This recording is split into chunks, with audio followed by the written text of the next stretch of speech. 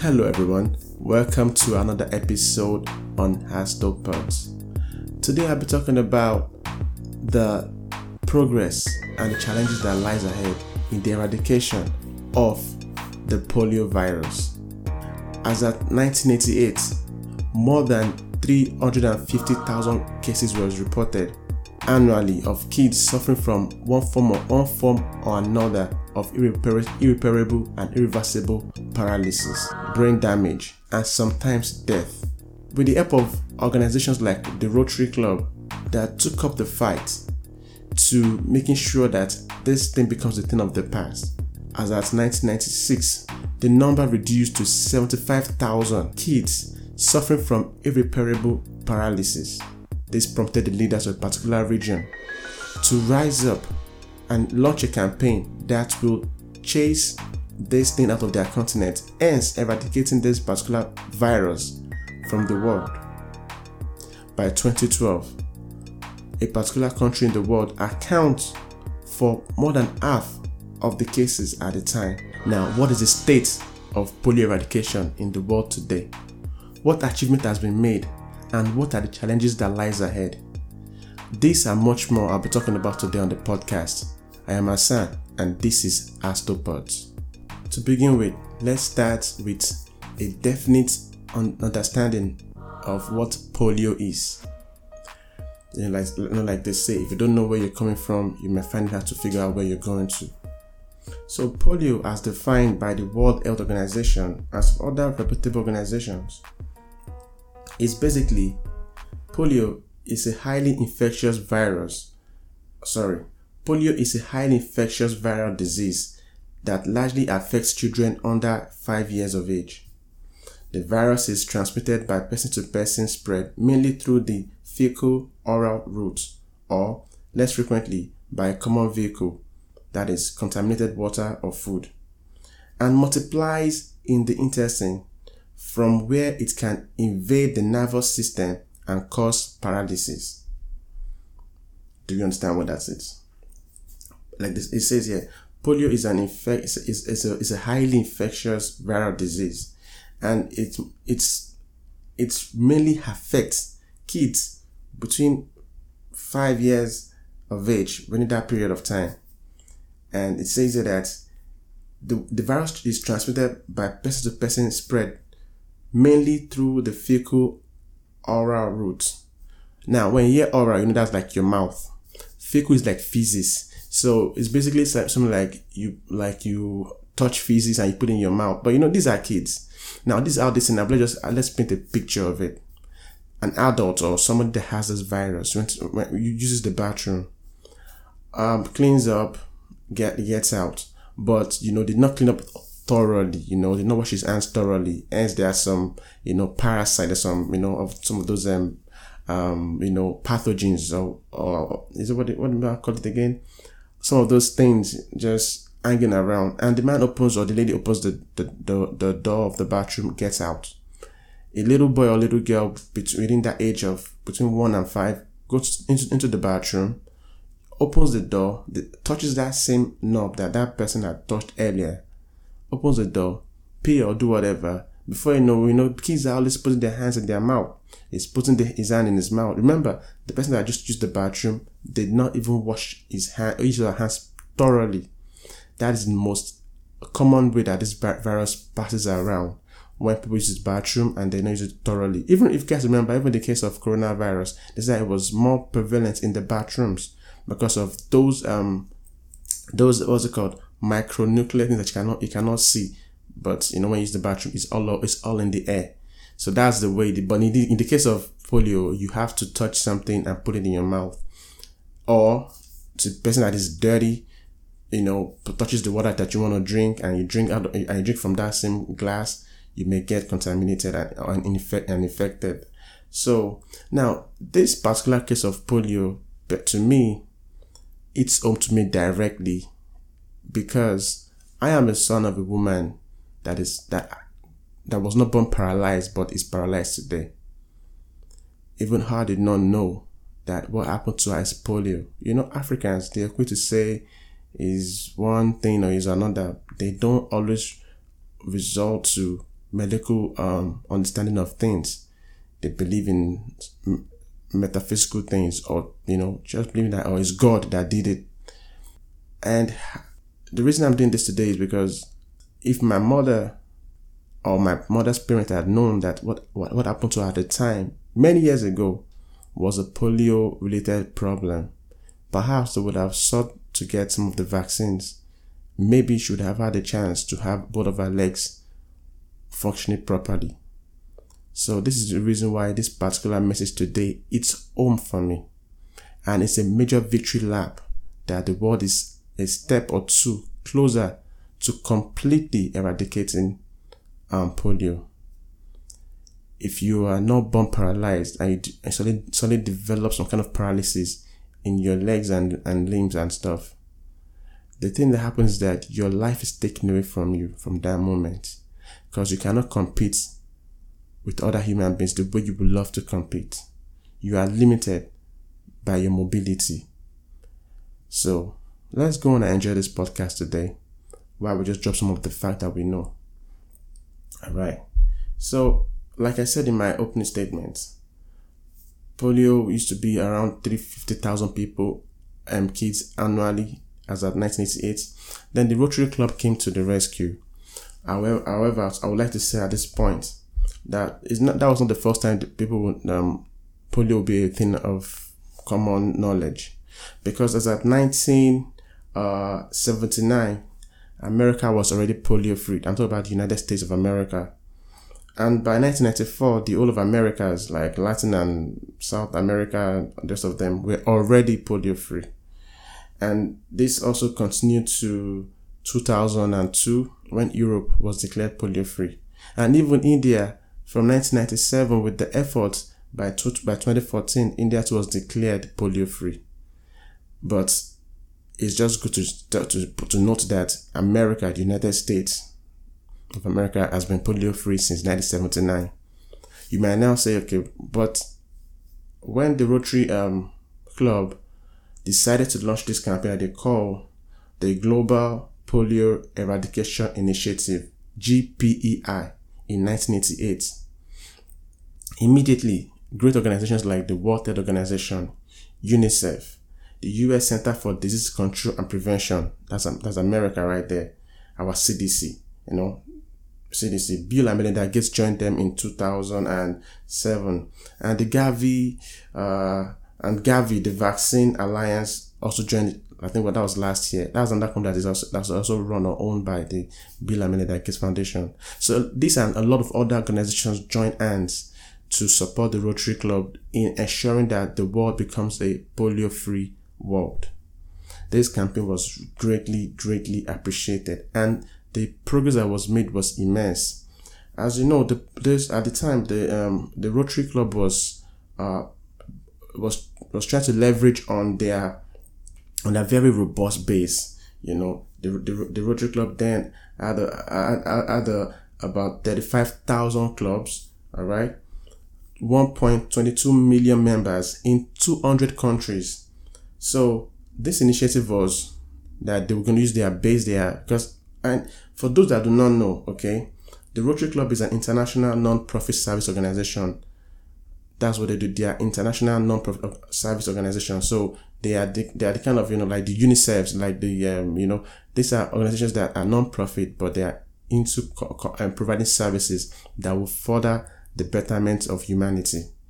That's what they do. Rotary Club is a very, very noble club. Mainly scientific things, medical things, really. So they started this campaign, and it was successful. So with this going on, so from that 350,000 cases as at 1988, the number was coming down sharply. But Africa was not, I won't say we are not ready, but Africa, it became like a bottleneck continent. And with that being said, there was a particular meeting, all right, in what's it called? In Yaoundé, the capital city of Cameroon, by the African leaders at the time in 1996. In that meeting, Nelson Mandela, the great late Nelson Mandela, launched a campaign that he called Kick Polio Out of Africa. Alright?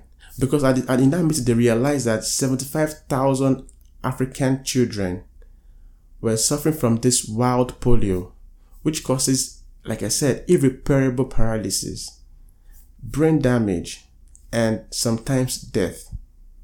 Because once this virus is in your intestine, it gets your cord, your spinal cord, and your central nervous system.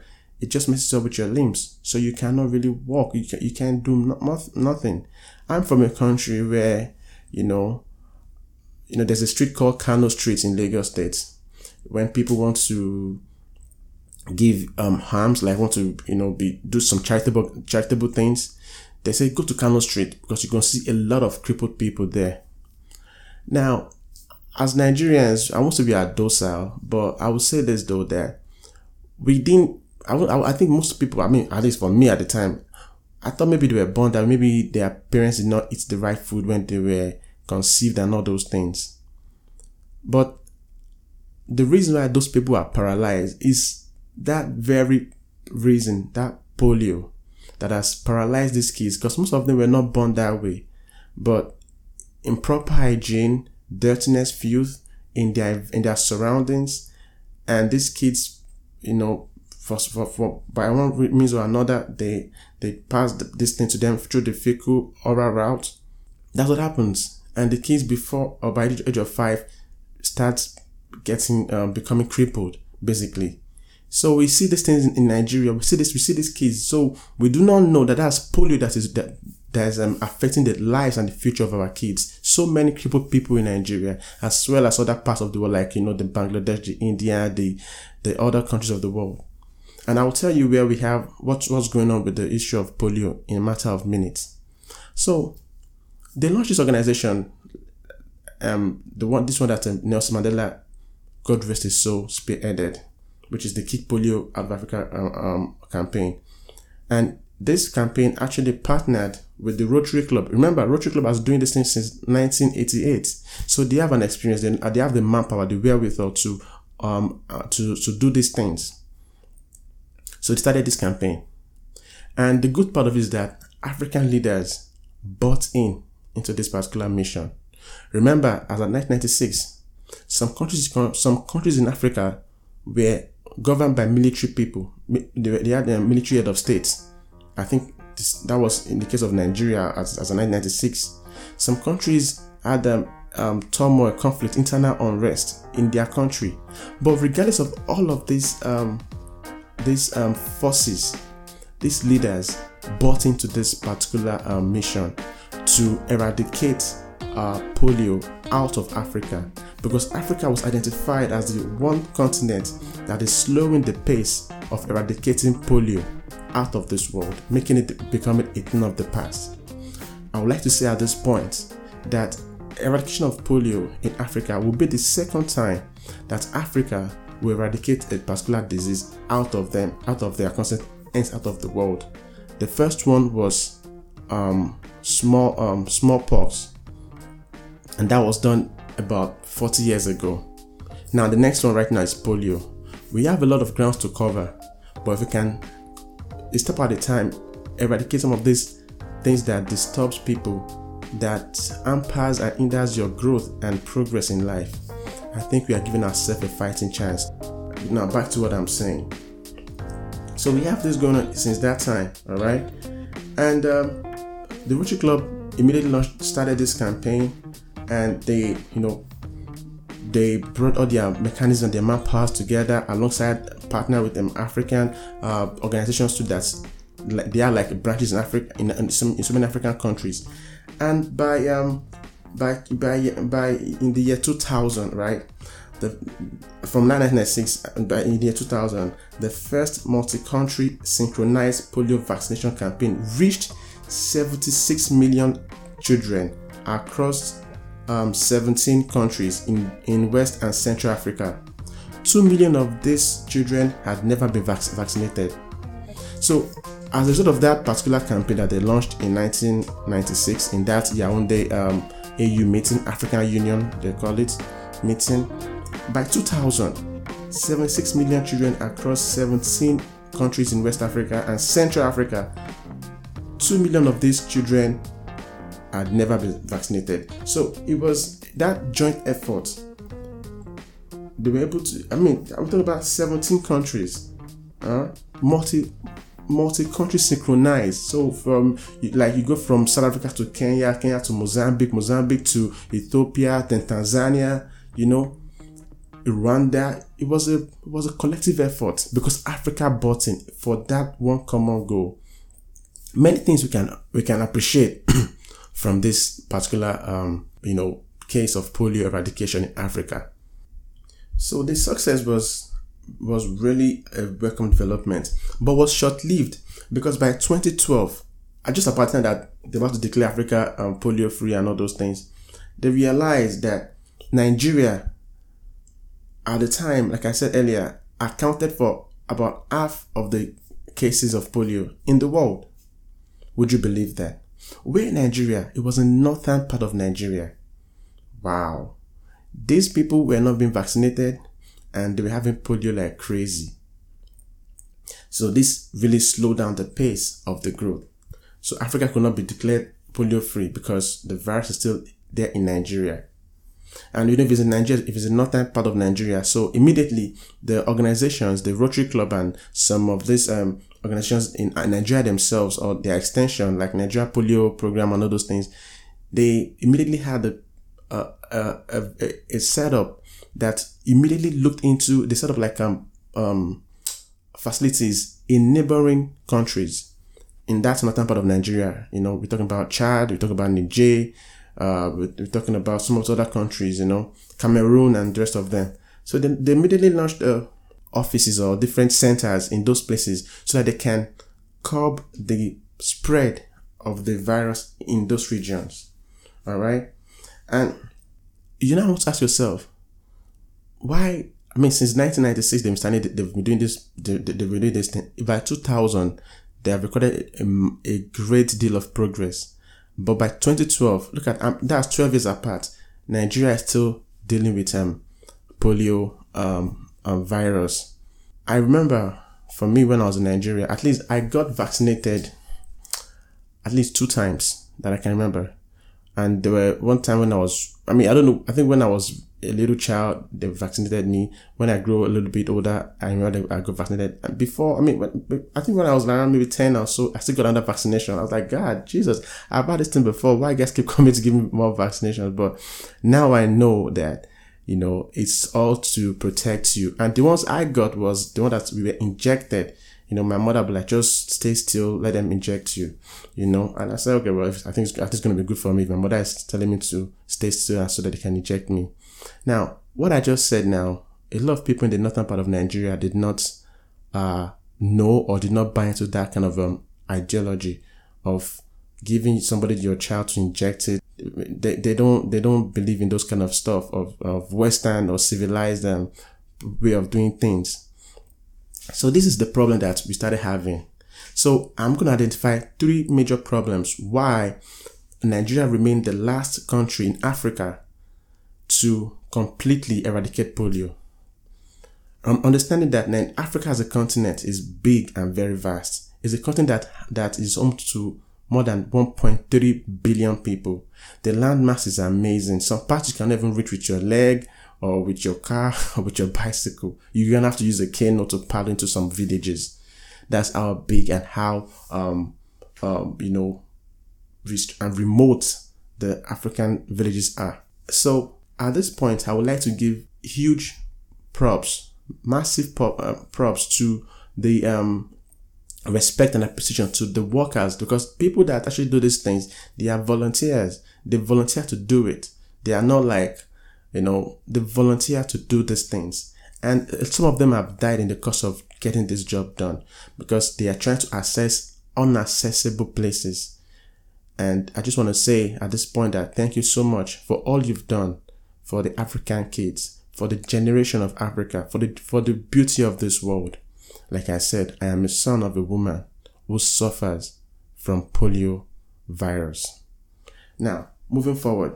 So I said 3 things. The inaccessibility, all right, of some of these African terrains.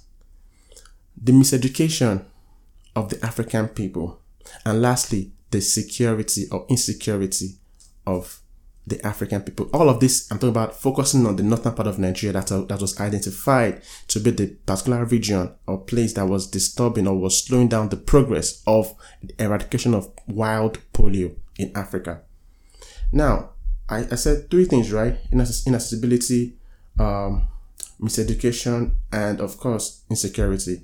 So inaccessibility, like I said, the diverse African terrain, lack of adequate healthcare, and the distance, from between hospital to the village or to the place where people are living is so massive, So it's hard to reach these people.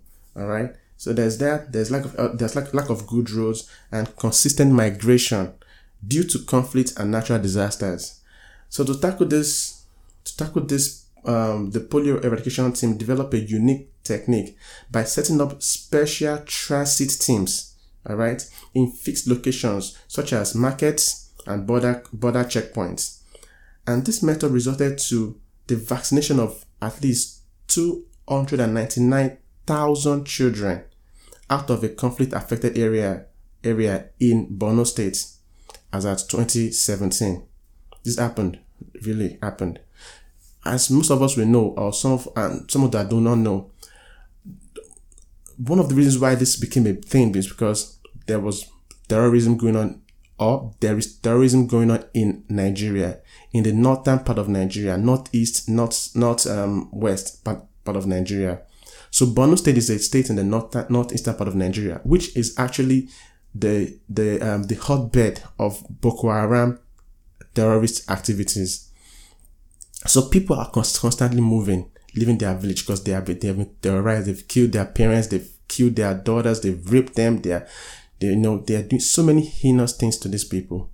So this really hampered the growth and the progress of the polio eradication team. So that's why they developed this method of setting up, offices in they call it, like I said, they call it the transit teams, all right, in marketplaces, because they're not going to go to market, in border checkpoints. And this resulted to the vaccination of at least 299,000 kids that were moving, out of a particular conflict area in Borno State. Think about that. Next, moving on, is the miseducation. Like this person said, his name is Pascal Mukanda. All right, is the polio eradication program coordinator for the World Health Organization African region.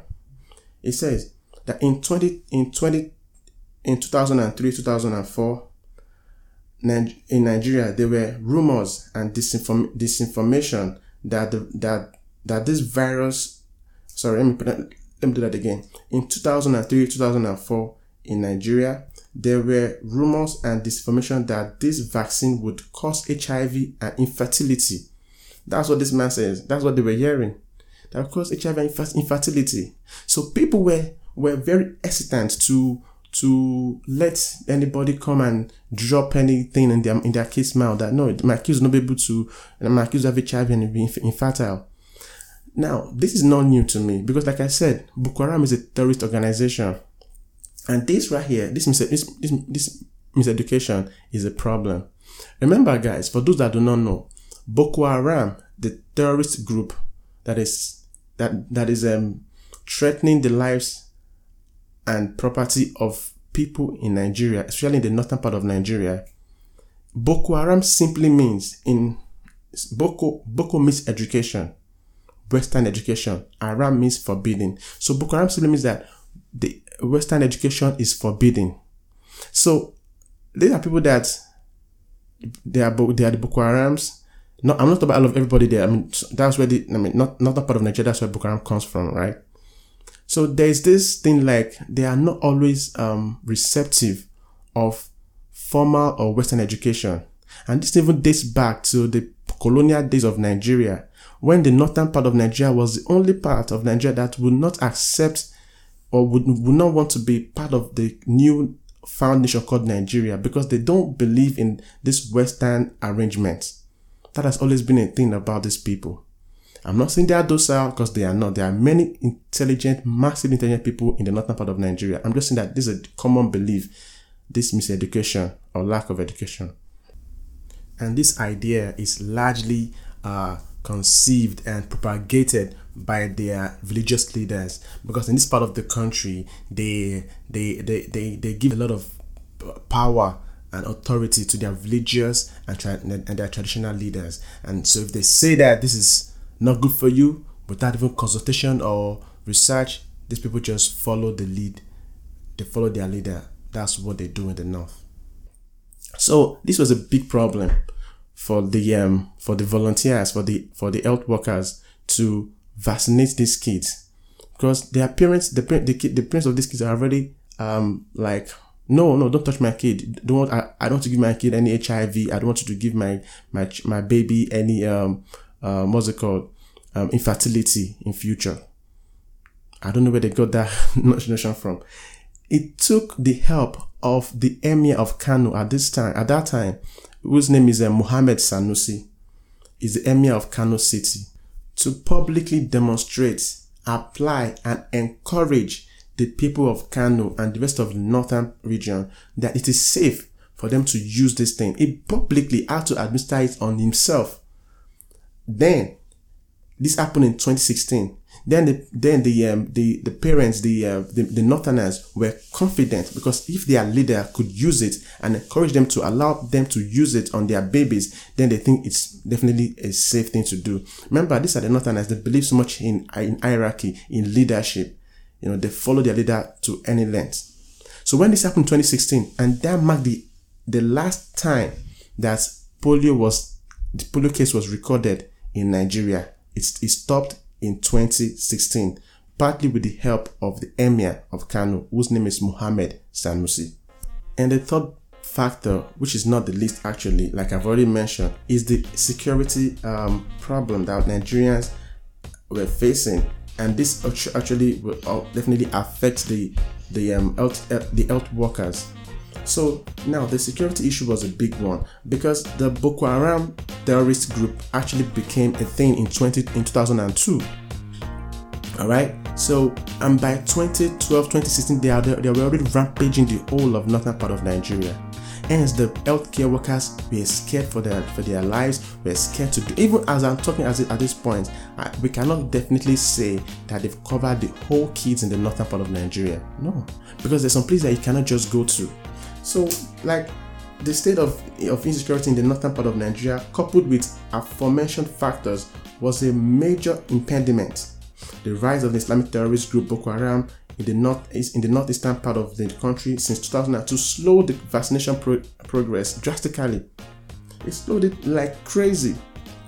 So they couldn't do much, and they had to, a lot of times they had to be accompanied by the soldiers, and sometimes even according to Pascal Nkanda, the soldiers also had to be taught how to administer these things on these kids, so that sometimes that they cannot come and do it, maybe the soldiers can go into those communities and help those kids out.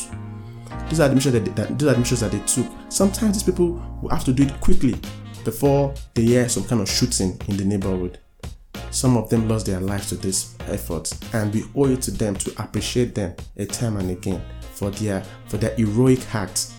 Their Herculean act of courage has literally saved the lives and changed the trajectory of thousands, if not millions, of kids in Africa and the rest of the world. We owe it to them a lot. And in the words of Dr. Tunji Funshaw, who is the director of the Rotary Club in Nigeria, he said that we did not accomplish this alone. Tens of thousands of health workers have dedicated their lives to fighting polio throughout Africa. That's to my point. And if further said that the magnitude of this achievement cannot be overstated. It should inspire confidence in Africa's ability to overcome even the most formidable public health challenges. How we got here is a remarkable story that shows what Africa can achieve when its nations unite behind a common goal. That just goes back to what I said when Nelson Mandela kicked off the campaign in 1996. It's late now, but you see, the progress of that thing continues. We appreciate this because for me, I believe strongly that you will not appreciate light until you see darkness. You may never appreciate what it feels to be happy until you are saddened by something. You will not appreciate, the beat of the sun until you see the rain. And you may not know what it feels like to be crippled because you are walking. So now the fact that these kids have the opportunity to live a mobile life, to walk and run freely, is a thing of joy. So we thank these workers a lot for helping to change the trajectory of these kids' life, for helping to make them have a chance to have a very prosperous life, to have at least the opportunity to compete in a world that's full of competition. They are not disadvantaged no more. That is a really great thing. Now, what next? What more? Okay. The question now is, Hassan, are you saying that polio is completely eradicated from the world? No. As a matter of fact, we are still 2 countries shy from having a world free of wild polio. And it is Pakistan and Afghanistan. And as you may already know, the reason for this is because of the coronavirus pandemic. So there's a worldwide lockdown and people are not moving the way they should. But those countries have reopened their effort to vaccinate their kids from every nooks and crannies of their countries. So I hope that very soon, maybe 2-3 years from now max, we will have a world free of polio virus. Now, there is an underlying thing here that I would like us to just quickly keep in mind. Because according to what this man says, Michael Galway is a polio expert at the Bill and Melinda Gates Foundation. He says, until wild polio virus is eradicated everywhere, it's still a risk everywhere. And because Afghanistan and Pakistan are still lagging behind, it's going to be a issue, because until we can definitively say that Pakistan and Afghanistan have, been cleared of any polio virus, wild polio virus case, we cannot declare victory on the polio virus just yet. But we are very close, because Nigeria used to be the hotbed of it, and Nigeria is working hard tirelessly to getting it done. And I know that with the same kind of effort and intelligence, we can achieve a polio-free world. I can't wait for us to have a polio-free world, and I thank greatly everybody that is involved, especially the Rotary Club, the World Health Organization, the CDC, always leading the way, Bill and Melinda Gates Foundation, the Gavi Alliance for Vaccination. Everything that they've done is greatly appreciated. Now, but like I said, that's not the end of it, because there's another underlying problem, which is the circulating vaccine-derived polio. What is this? All right, so circulating vaccine-derived polio is a rare mutated form of the weakened but live virus contained in the oral polio vaccine. Whoa, Azam, what are you talking about? So you mean it's not ready? Okay, it is. How can I put it? It is ready. I mean, this form of is a virus. And one thing about virus, I've said this before in one of my podcasts, that I've learned about it, even though I'm not a doctor, is that they are like every other living thing. They want to survive. So if you try to corner them one way, they'll come out the other way. Now, in this case, it is the mutated virus. It's basically in the oral vaccination that they apply on those kids, that they administer on those kids. It's basically they're dropping it's like a drop of water in their mouth. In that particular oral vaccination method, there is a weakened but alive virus of that polio in it. So we have seen some cases now that even at that level, all right, that there's a tendency that virus can come to life in their body. And we've had at least 16 countries now that are having cases, but it's not yet like a pandemic yet, because what happens is that with that kind of situation, that virus can now morph into the actual wild virus and hence cause a paralysis in those people's body. So you don't want to have that happen. So there's that case now that's going on. It's called the cVDPV. cVDPV. Circulating vaccine derived polio. Circulating vaccine derived polio. So it is basically a mutated form of that same virus, because in the administration of that polio vaccine, there is a live virus, there's a live but weakened virus in it, and then maybe it gets in those people's intestine and it gets kind of some kind of power. But there's a way to tackle that, and the countries that are right now struggling, or that have reported cases of this cVDPV are actually the assisting countries, and their names are Angola, Benin, Burkina Faso, Cameroon, Central African Republic, Chad, Ivory Coast, Congo, Ethiopia, Guinea, Ghana, Mali, Niger, Nigeria, Togo, and Zambia. So as we are celebrating this, we must remember that this progress is fragile. We must redouble our commitment to keep wild polio out of Africa, and hence cVDPVs. Even now in northeastern Nigeria, thousands of children remain out of reach of health workers carrying out vaccinations. So we have a cause to celebrate, but we should still also understand that there's this circulating vaccine derived polio that is somewhat like an emerging threat. But how do we take care of this? Simple, from what I read, is basically those people that have reported those cases, or from this point moving forward, they should stop using the oral polio vaccination, because that, like I said, it contains the weakened polio virus itself. They should rather use the injection, like the one they gave me, and millions of kids around the world. Because from what I read, injection has a killed virus in it. So the virus in that, a killed polio virus in it. So the virus in the injected one that they give to us on our arm, in our shoulder area, doesn't contain a living virus that is weakened. This one is a dead virus that's in that vaccine. So when they start applying those kind of injected ones on those kids, maybe there will be a lasting solution, because that's what the report says from a very reputable organization. So that's where we are on that very case. So we are like just this close to having a world free of both wild and the circulating vaccine derived polio. And I'm so excited to report this one. I took my time to study hard and long about this, and I believe it with a quote from this same Mr. Dr. Tunji Funsho, who is like I said, is the director of Rotary Club in Nigeria. He says, and I quote, "One thing I know for certain is if Nigeria could eliminate the wild polio virus, any country can eliminate it." And that's the podcast for today, ladies and gentlemen. I remain as Sanola Raju. Thanks a lot for listening to this podcast. Please like, love, share, comment, and subscribe.